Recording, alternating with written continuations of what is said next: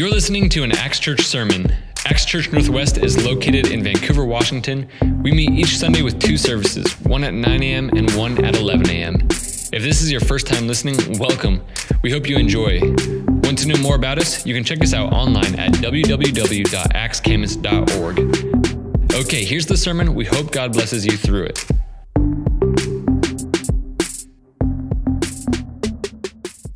Wow, it's a real privilege to be back. It really is. I had a chance to be here before the two groups came together, and then I had a chance to be in Camas with many of you all about a year ago or so. And, there's been a lot of discussion among my team about what's the best way to invest this property and who do we trust it with? And we really want to develop a foundation church. And I'll tell you this morning, just as I see the work that you've done and I experience worship with you all, I am so affirmed that together we're going to be able to reach this region for Jesus Christ. Absolutely. So pleased with the direction you all are headed. I know you're making sacrifices, and I just want to say thank you. And by the way, you may not be aware of this, but all across those states that he just mentioned, there are thousands of people praying every week just for you and just for what you're doing here. There's this, we think it's a myth, but there's this thought that the Portland region, it's just too far gone. It's just too far. Post-truth, post this, post that, right? You just can't reach it.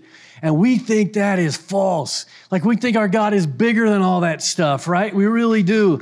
And so it's really important that a group of people agree with God that everybody, everywhere can be reached.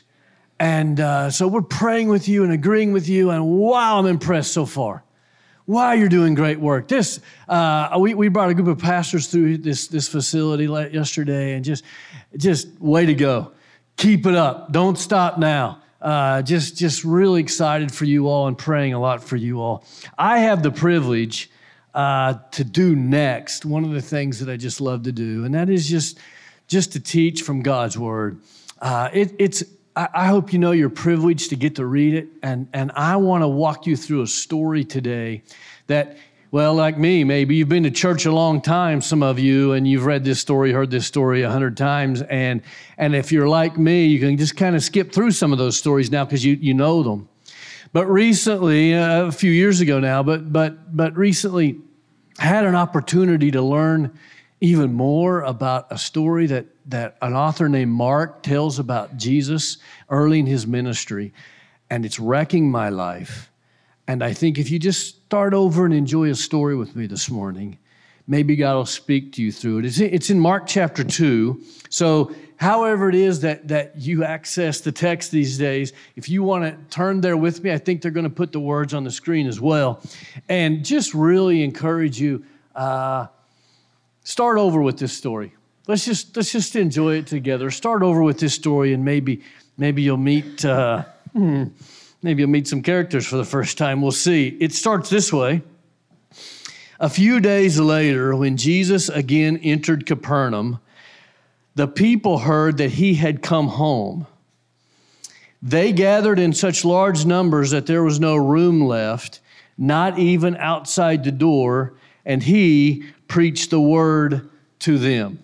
Let's just stop there for just a minute to make sure you get the context of what's going on, because this story would have just been told in conversation initially, and people who were hearing it would have understood some things that we might not thousands of years later, right? So Jesus, this is in Mark chapter 2, so it's very early on in his ministry. He's just starting to become famous, just starting. So most of his adult life had been lived around what the Bible calls the Sea of Galilee. They call that in Israel the Sea of Galilee. In our world, we call it a lake. Like, it's not that big, really, okay? But there was, around this lake, there were fishing villages around it, and everybody earned their income that way. Like, they'd fish, and they'd sell their fish to traders who'd take the fish, whatever. And Jesus, most of his adult life is spent right around this Sea of Galilee. Particularly, his hometown as an adult is Capernaum. This is where he's from. So it's early on in his ministry. He's just getting started, but it's going like, at this point, it's going really well. Like some of you may remember when he was baptized, heaven opened up and God spoke. I don't know if that happened. Some of you have been baptized. I don't know if that happened to you, but it didn't happen to me. That's rare. That's unusual. You would be famous if that happened to you, right? This happened to Jesus. Pretty cool. And then when he taught, like when he would do what I'm doing right now, he was really good, okay? Like he got kind of famous pretty quick because he was good at it, right? And then, not only that, but people would come and they would get healed. Like they'd be diseased or paralyzed, or people were being healed. And that word started to get around too. So he's just starting to get, they don't know who he is. Like he's clearly a great rabbi, clearly a great teacher. Is he Messiah? Is he like Son of God? That they would use the term Son of Man in those days. Is he the Messiah? We don't know, but wow, he's something. Okay, so somehow he's been on the road for a while. So he left Capernaum. This has probably been a few months now. He's been away from Capernaum, traveling to other villages. You've heard of something called the Sermon on the Mount, those kind of things that happened. Somehow he sends word back to home that he's coming back home. This is pre-Twitter, so we don't know how he got the word back, right? But like carrier pigeon, whatever, okay? Sends word back, and somebody, I've been to Capernaum. There's like no rec centers, gyms, big sanctuaries, right? Somebody booked Jesus in their living room in Capernaum. Like somebody gets word, hey, come to my house, and then they send invitations out to everybody in Capernaum. This would be a big deal, like social can't miss event of the year in Capernaum, right? Jesus, living room, 7 o'clock, be there. And everybody who's anybody, like you'd have the chief of police, the mayor, everybody who's anybody in Capernaum would be there, right? You even had some riffraff in the back. Do I have any riffraff today? Like, yeah. Always get most volunteers today. This is good. A lot of riffraff. Okay, this is good. So I'll be at home. So this is cool. So everybody was in the living room, right? Everybody's there. It's packed. Jesus is teaching, and when Jesus teaches, it always goes well, so it's a big night, right? Okay. Now, verse 3, this is where it starts to get a little interesting.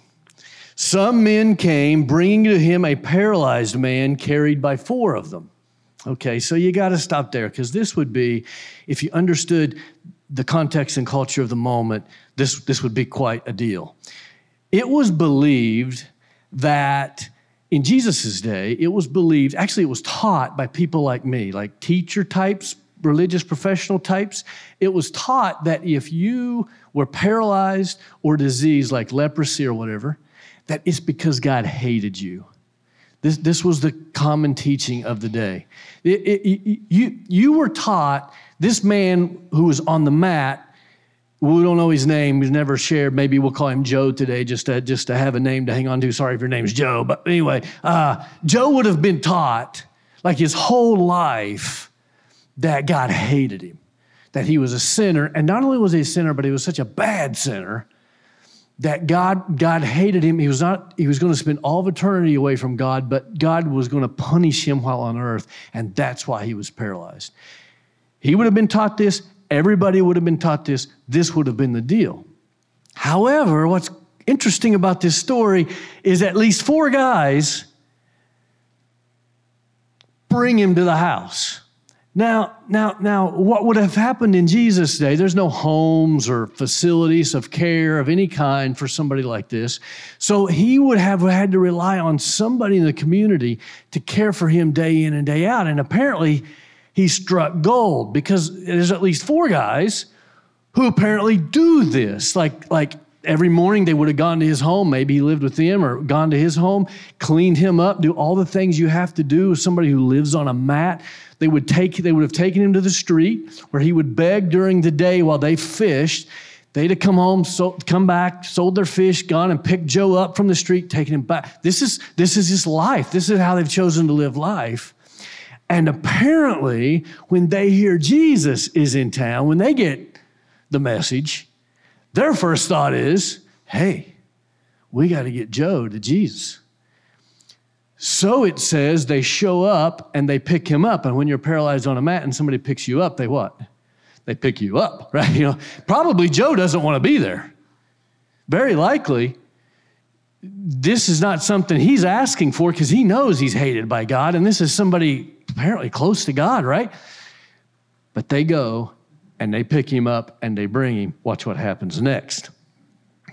It says, verse 4, since they could not get him to Jesus because of the crowd, let's just stop right there for a second, because you got to understand what happens here, right?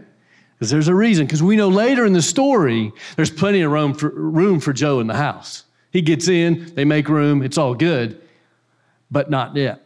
Maybe some of you riffraff will identify with me on this, because we understand this. You ever been somewhere where you're not cool enough for school? Yeah, right? You're not dressed right, or you don't talk right, or, you whatever. You don't look the part, right? And people can get all like wide on you, right? Like, there's no room. It's all crowded. I'm sorry. This is what happens. This would have been the thing. Like, here's how the conversation would have gone. Everybody who heard this story would have known this instantly. They would have known, like, yep. So they show up with Joe, and the people in the entryway, like who got in last, turn around. They're like, are you kidding? You brought Joe? You don't bring a sinner. We booked Jesus. Everybody knows God hates Joe. No. Here's the deal. Take him home. We'll send a ministry team later, right? And then we'll let you in. But you can't get in with Joe, right? This is what happens. So now is where it gets crazy. This is a real story corroborated by lots of witnesses, okay? This is what happens. This really happens. It says, since they could not get him to Jesus because of the crowd, they made an opening in the roof. Now, let's not miss this, because it was as uncool in Jesus' day as it would be today to tear a hole in your neighbor's roof. Right? That's never been okay. It's never been proper etiquette, right? But this is literally what they do. Oh, it's just, I love this moment. I assume God has DVR, so I'm going to, when I get to heaven, replay this conversation. Like, how do you get from can't get in the front door to let's go through the roof? Here's how I think it happened. You can have your own theory. It's nothing but a theory, but I think I know how it happened. Here's how I think it happened. So they back up from the front door, right? And I'm sure there was like a management type in the group. There's always a management type, They pull out their whiteboard, right? And they're like, hey, let's have a brainstorming session. No idea is a bad idea, blah, blah, blah. You've heard these. You've been in these meetings, right? You've been in lots of these meetings, right? I'm sure that started that way, right? And they go around and they listen to all the normal ideas. But none of them are going to work, apparently. Like normal, sane ideas. None of them are going to work. And then I think here's who I think. So maybe you're like me. In my group of friends, I have at least one friend who's, how should we say, way out of the box. Like, you would never take life counsel from this person. If that person is beside you, you don't have to look right now. But like I would never seek marriage counseling from this person, for instance, right? They don't have good advice. God did not endow them with a lot of wisdom. That's just not their gift in life, right? But they're a lot of fun, right? They're a blast to hang with, so you include them in the posse, right? Like, wow, you make life fun. I think it was that guy, like the first guy to get a tattoo in Capernaum, right? Think with me. Like, I think it was that guy who says, you know what? Let's go through the roof. Let's go right in on top. That's just how I think it happened. You can have your own theory. It's just a theory. We'll gather again in heaven and we'll see who was right. Okay. So it says, since they could not get him to Jesus because of the crowd, they made an opening in the roof above Jesus by digging through it and then lowered the mat the man was lying on. So be in the room with me just for a moment. Maybe you're the homeowner. Big night for you, right? You booked Jesus, thumbs up. The hors d'oeuvres, I bet, were spectacular, right? And then all of a sudden, the roof starts to kind of cave in on you there. You send the kids out. Hey, get the kids off the roof. They come back. It ain't kids. It's Joe and his 4 buddies, right? Does State Farm cover this? You don't know, right? And you think about this. You think about the size of hole it would have had to take to lower a man on the mat through it. That's a big pile of dirt in your living room floor, right? Right? Jesus has to shut the teaching down eventually. The mayor's got dirt on his head. Okay, you with me? Now, here's what would have been obvious to those who heard the story the first time. What comes next, we all know what comes next. Because we have a rabbi, an esteemed teacher, at the very least, and he is about to deliver one of the all-time harsh lectures. Like we're about to hear a sinner get it. He's going to get what's coming. There were, as we know, there were teachers of the law there. We'll read about them in a minute. These were people who taught the part of the Bible they had in those days, the Torah and the prophets, the law and the prophets, the what we referred to as the Old Testament. Like they had been the ones teaching about sinners and God's condemnation, and everybody knows. And by the way, if some of you are new to this whole thing, this whole relationship with Jesus Christ thing, and you wonder why some of us are so crazy in love with him, you're about to see. Because everybody waits, and here's what Jesus says. It says, when Jesus saw their faith, he said to the paralyzed man, "Son, your sins are forgiven." Yeah. He's the best. He starts, this is incredible. You imagine this man on the mat hearing these words, right? He starts with the word, the NIV, which we're reading from today, it translates it son. Other versions might use the term child. What it means at its core is closest member of my family. That's the word he starts with. You imagine this man on the mat hearing that word? He's been taught his whole life. God hates me. And Jesus looks at him and he says, child, says son. Then he says, you know those things you stay up late at night thinking back through, you're like, maybe it's because I did that. Maybe it's because I said that or thought this. Maybe that's why God hates me. Jesus says, no, those are forgotten. Those aren't even remembered against you anymore. They're gone. I'm going to stop here for just a minute because it may be that if I ask who you identify with in this story the most, you'd say the guy on the mat. And if that's the case, I hope you hear those words today. Child. That would have been one of the all-time great moments in Jesus' story, except there were church people there that night, and church people mess everything up, right? Yeah. So we're going to read about them next in verse 6. It says some teachers of the law were sitting there. Teachers of the law, I just explained, who they are. They'd be people like today's version of me, right? It says they were sitting there and they were thinking to themselves, why does this fellow talk like that? He's blaspheming. Who can forgive sins but God alone? He can't do that. He doesn't have the right to do that. He can't just go around doing that. Verse 8.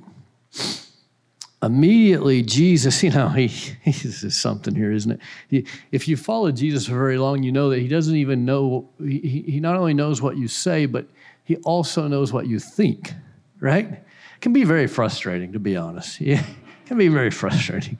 Anyway, but he does, and it says, he knew in his spirit that this is what they were thinking in their hearts, and he said to them, now, let's stop here because he's about to ask them a couple of questions, and they don't respond, but they're rhetorical kind of questions. They weren't supposed to respond. Like, remember when your mom, if you remember back this far, like your mom would say, do you want to go to timeout? Right? She wasn't really looking for a response. It was more of a thought-provoking moment for you, right? Was the idea. Well, this is what Jesus is doing. He says, why are you thinking these things? Which is easier to say to this paralyzed man, your sins are forgiven, or to say, get up, take your mat, and walk? See, that's the question, right? And so here Jesus is saying, you're right. I could just say to people, your sins be forgiven. And we'd have no way to verify that. It could be happening or not happening. We don't know. Like, no, your hair doesn't change color, or you don't, get younger or whatever. When I say that, we don't see anything happen. So I could just be saying that. But, what if I say, get up? That'd be different, right? Because we know Joe. We've seen him for like a couple decades on the street begging. We know he can't walk. What if I say, get up? And they're thinking, yeah, that'd be different. I bet you could hear a pin drop, right? Because now fake, fraud, or Messiah, like this is it. This is a moment right in front of us because we know Jesus. He lives here. We've known him for years. You're not going to fool us. We know Joe. We've known him for years. We're all watching.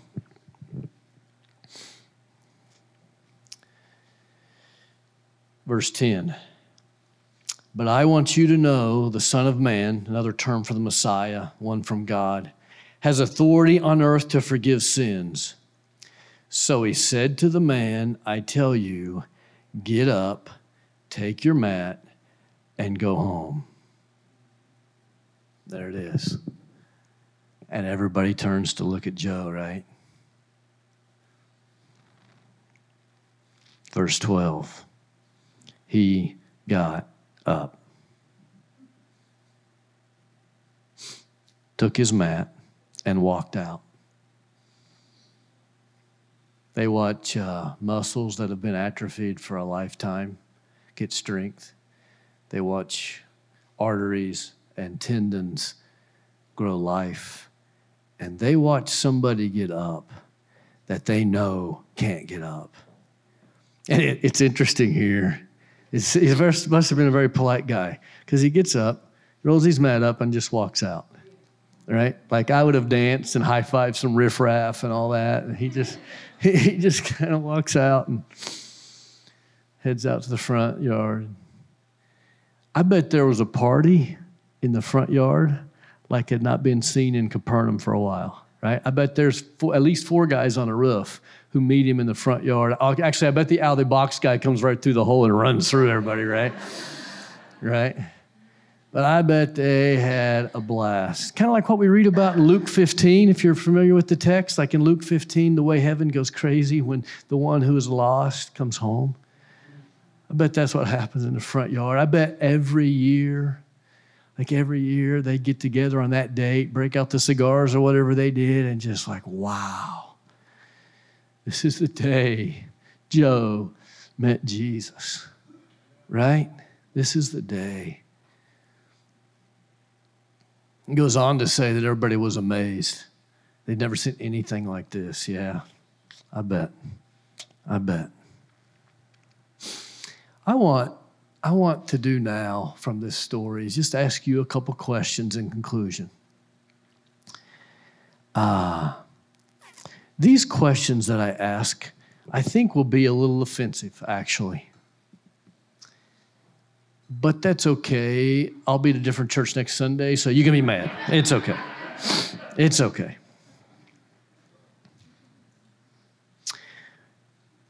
Mark tells this story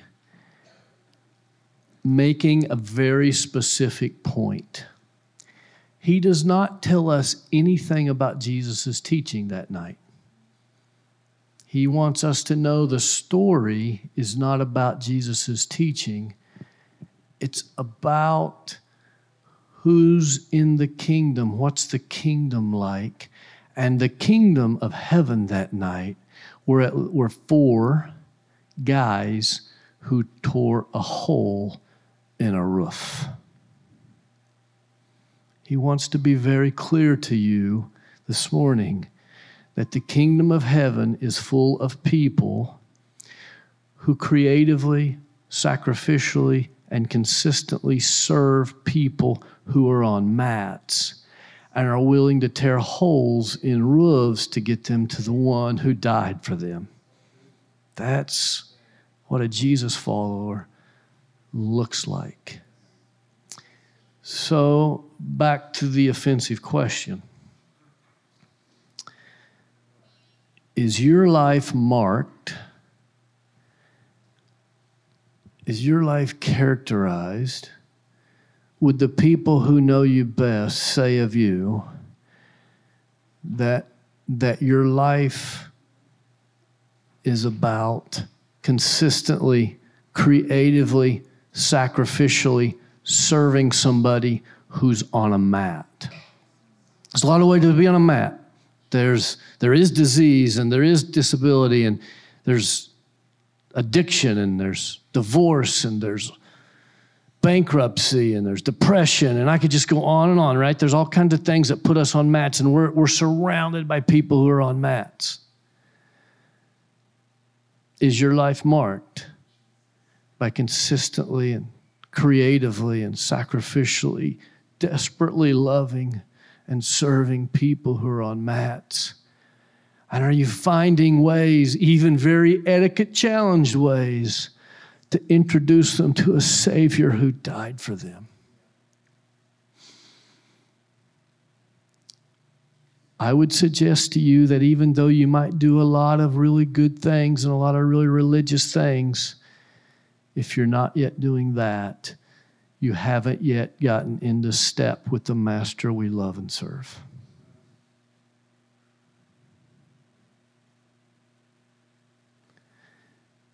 And I'd encourage you to take some time of reflection, because that's who we're becoming.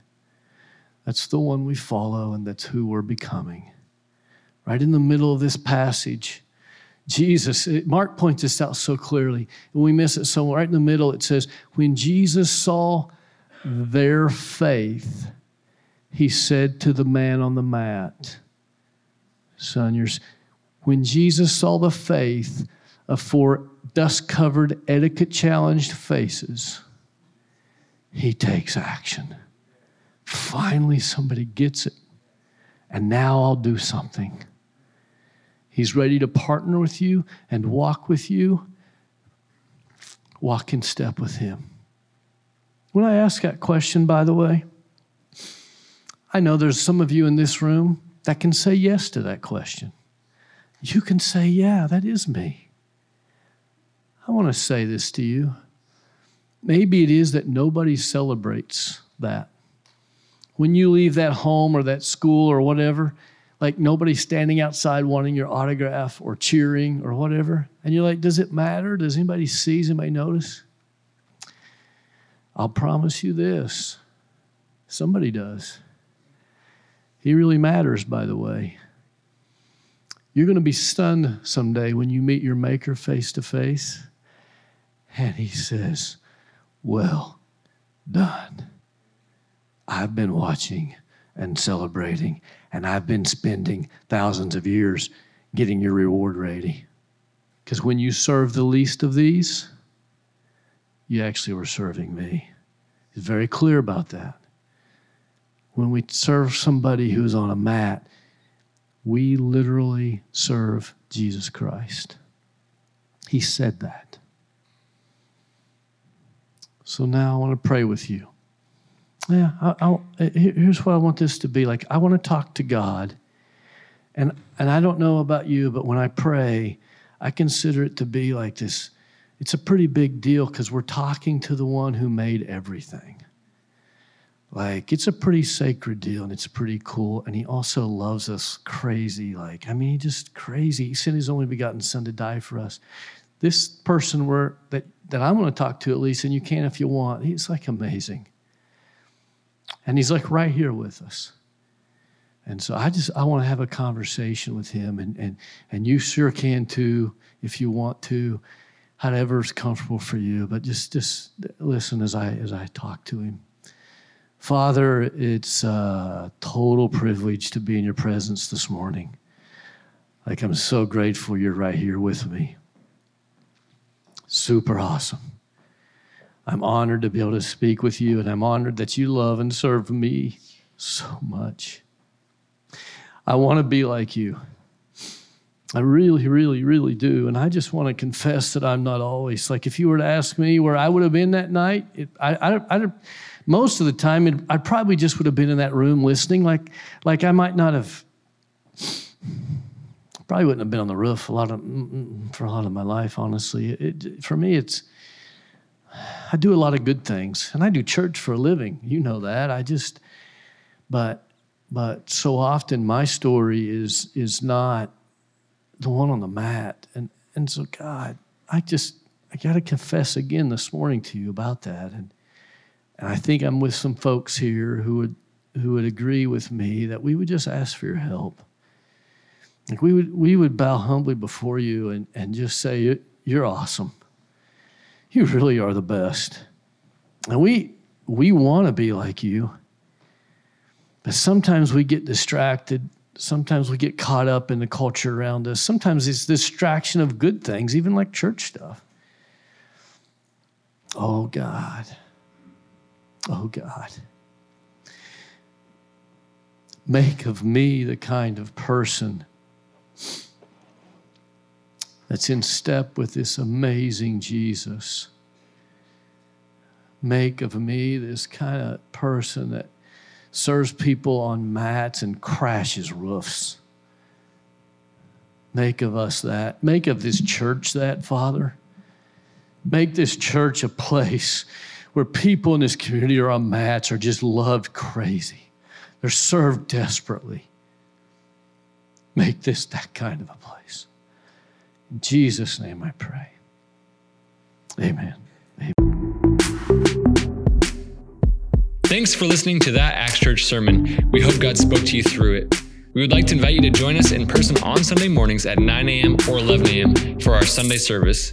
If you enjoyed this sermon, have questions for us, or simply want to connect with Acts Church more, find us on Facebook under Acts Church Northwest. Send us an email or message, or leave us a rating or recommendation. We appreciate all of you and hope to hear from you.